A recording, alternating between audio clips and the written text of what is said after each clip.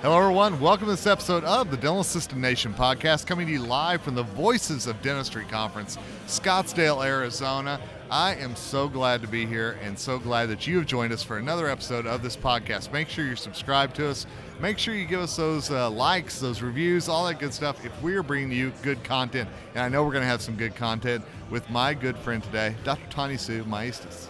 Kevin, hey, how are you? Doing well. It's always a pleasure to see you and to connect with you. It is so good to see you as well, my friend. You know, you and I spent time together in Houston. We did. And I want to make sure everybody goes back. We will make sure to link that podcast in here because you had so much good content about being a young dentist, about what you look for in a dental assistant as a young dentist, as well as the importance of knowing Spanish and other languages as well. But for our listeners, give us a little background on who you are. Sure, thank you. I'm Tanya Sue Maestas. I work in a public health setting. I'm also a part-time faculty member at the New Dental School in El Paso, Texas. And I lead my team. I'm a dental director out there. And as a new dentist, there are some challenges with that, learning to lead a team, learning to manage emotions, conflict, which can be difficult. And in the region that I live, Spanish is a very prominent and it's very important for our team to be fluent. And so whenever we look to bring onto our team, we definitely are looking for somebody who is fluent in both English and Spanish. Well, and I'm looking forward to be down in your part of the world That's for right. the Seattle Stud Club. Yes. Cinco de Mayo. Cinco de Mayo. I am so excited about that. It's going to be awesome. I am excited for you to be there and to welcome you and hopefully some good Mexican food. Bring it on. Yeah. I am down with that. Well, and hey, you are going to hear some background noise because, again, we're live here at the Voices of Dentistry Conference in Scottsdale. But I'm curious, you know, we talked a lot about you being, and I don't want to label you as a young dentist, but you are. I am. Again, I want to remind people, you won an ADA award. I did, yes. And tell people a little bit about that. Yeah, thank you. So I won an award as one of the 10 dentists under 10 years by the ADA. I was nominated and I was selected among, I believe, 50 plus applicants, and very, very honored for that award and for that recognition.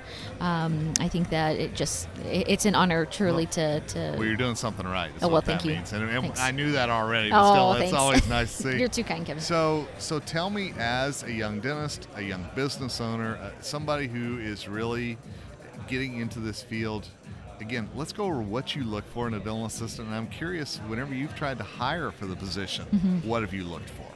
Yeah, I'm looking for somebody who's going to come and join our team and join the culture. Somebody who is passionate about giving back to the community. We work with underserved, and somebody who is hopefully bilingual, because it is so important for our team members to be bilingual because we have so many Spanish-speaking patients. So ultimately, we really want to bring somebody in who's going to mesh and not create issues, Yes. and somebody who's going to add to the workflow of our daily life. So whenever you're talking about culture and the practice Yes. and kind of fitting in, does somebody, if they don't exactly fit in, how do you view them in the hiring process? Yeah, so, I'll be frank and very candid that the last few years for dentistry has been really, really difficult, and we have all struggled in the hiring process of hiring somebody on. And so I would say that it was almost to the point where we're going to hire whoever walks through the door, and that's difficult, right? It's difficult when you have somebody who may not mesh with that culture that you have, and it definitely sticks out. It definitely hurts. But in that instance, you hope for the best, really, is what I think. And you hope that they are open to being coached and directed in the right direction that you'd like to see them grow for your own practice. One of the things, I just did a talk at the Rocky Mountain Dental Conference. We talked about the dentist-assistant relationship. And one of the things that I hear so often from assistants is that they come from another practice maybe. They have perceptions from their practice, and maybe they want to ask you about some of those things they did at the previous practice. Do you want to hear that, or are you open to feedback, or do you have a way of doing things and it's really, you're in this practice now, let's do it this way? I'm open.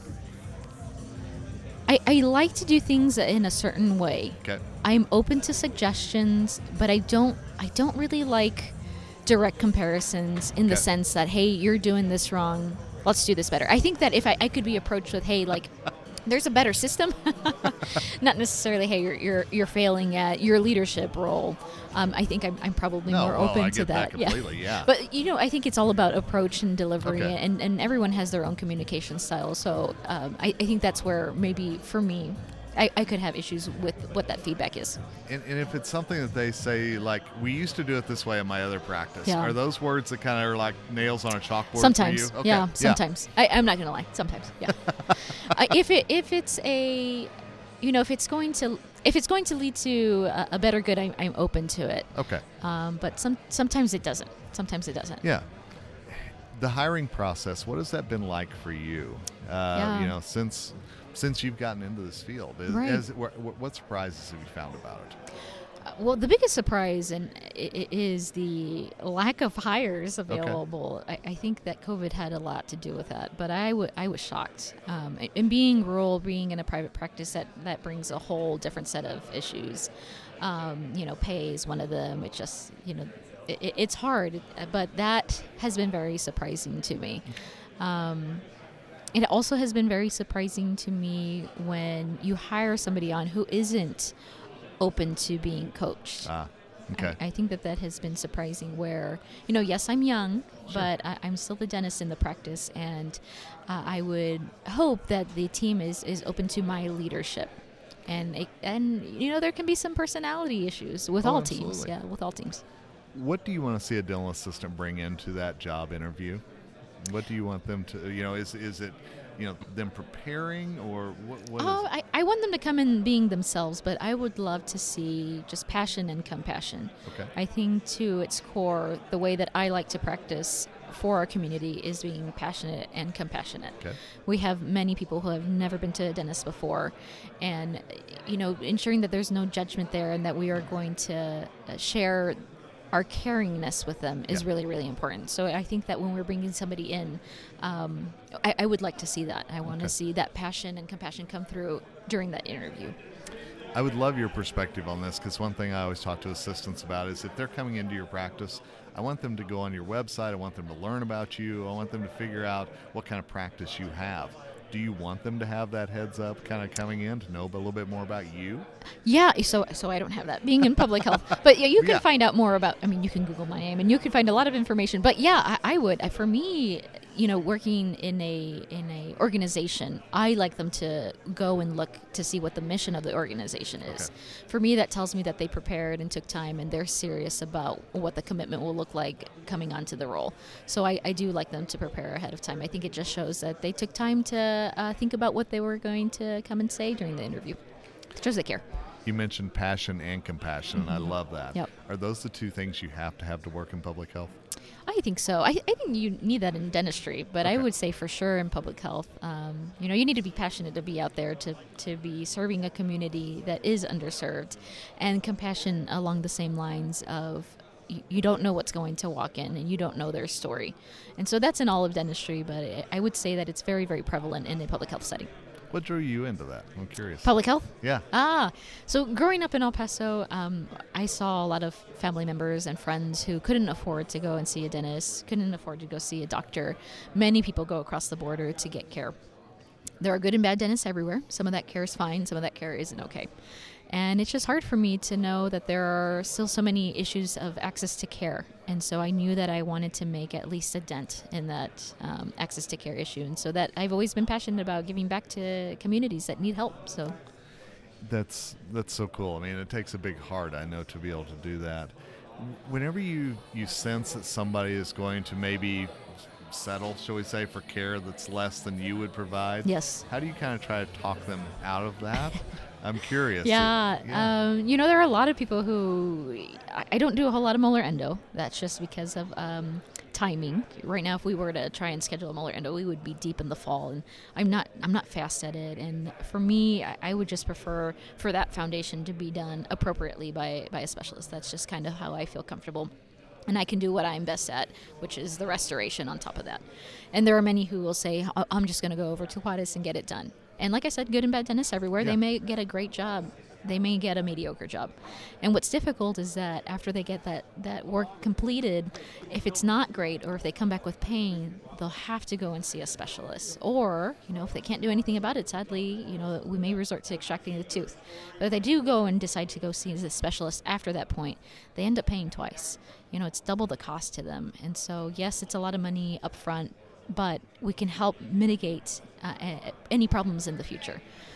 So I try and convince them not to do that, just because it's not predictable. It really isn't predictable, but it's patient autonomy. It's their choice.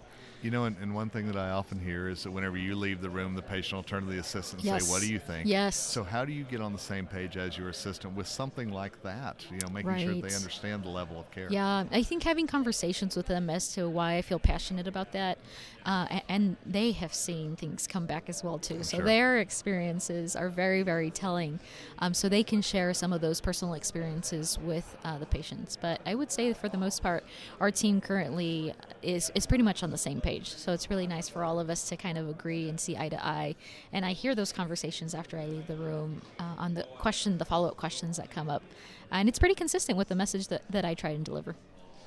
I know you're part of the Ignite DDS team. Yes. I'm so glad we get to work together there, but I also know you've got a new project coming That's out right, as well. yes, So yeah. tell our listeners a little bit about that. For sure. Well, Ignite is a great group, and to plug in Ignite a little bit, it's an opportunity just to help grow the new dentist to be, and the practicing dentist to be a better dentist, and to connect them with resources. And David Rice has just an array of different connections that he can connect people to, and he's a solid guy. So if you ever need help along the way, he's a great person to reach out to. For myself, I'm starting a new podcast. It's launched already. It's called New Dentists on the Block.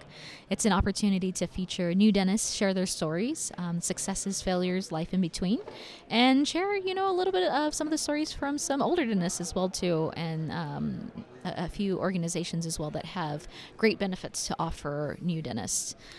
Do you find that no matter where you practice, no matter what dental school you went to, that all new dentists kind of face some of the same challenges along the way? Yes, I would say that generationally, in my opinion, many of these challenges change. So I would say that for our generation, other than student debt I feel is a constant. But that student debt has increased and has led to a whole lot of challenges, especially when choosing where to practice. So I hear a lot of difficulty coming out of school, choosing where to practice. Coming out of school, especially if you don't go to a school that has assistants, learning to work with assistants. There's some challenges. I also want to plug one more thing that you do with Ignite DDS. You have a real cool thing Yeah. called Fireside Chats. Yes. Tell us a little bit about that. Yeah, Fireside Chats is an opportunity to connect with industry leaders from across the nation and have them share pearls with dentists also from across the nation. And it has been wonderful to learn a lot of things. I've learned a lot of financial stuff that I'm not very financially savvy, but I've learned a ton of that. And I've also connected with a lot of really great dentists who have shared lots of wisdom, and their 30-minute episodes are on Instagram Live. We save them after, and they're available for anyone who would like to listen to them. So while we certainly hope you're following Ignite Dental Assistants on Instagram, I want to encourage you, follow Ignite DDS on Instagram as well. Tanya Sue has some great guests that come on there. There's a lot of really good information. And I think it's really important for the assistant to kind of know behind the scenes what the dentist is thinking, worried about, Right. focused on for the year Yeah, ahead as well. Absolutely. I would say that with a lot of issues in the dental office, they can be solved through communication. Amen. So the better communication that you can have with a dentist and the dentist with the assistant, the better that the day will go.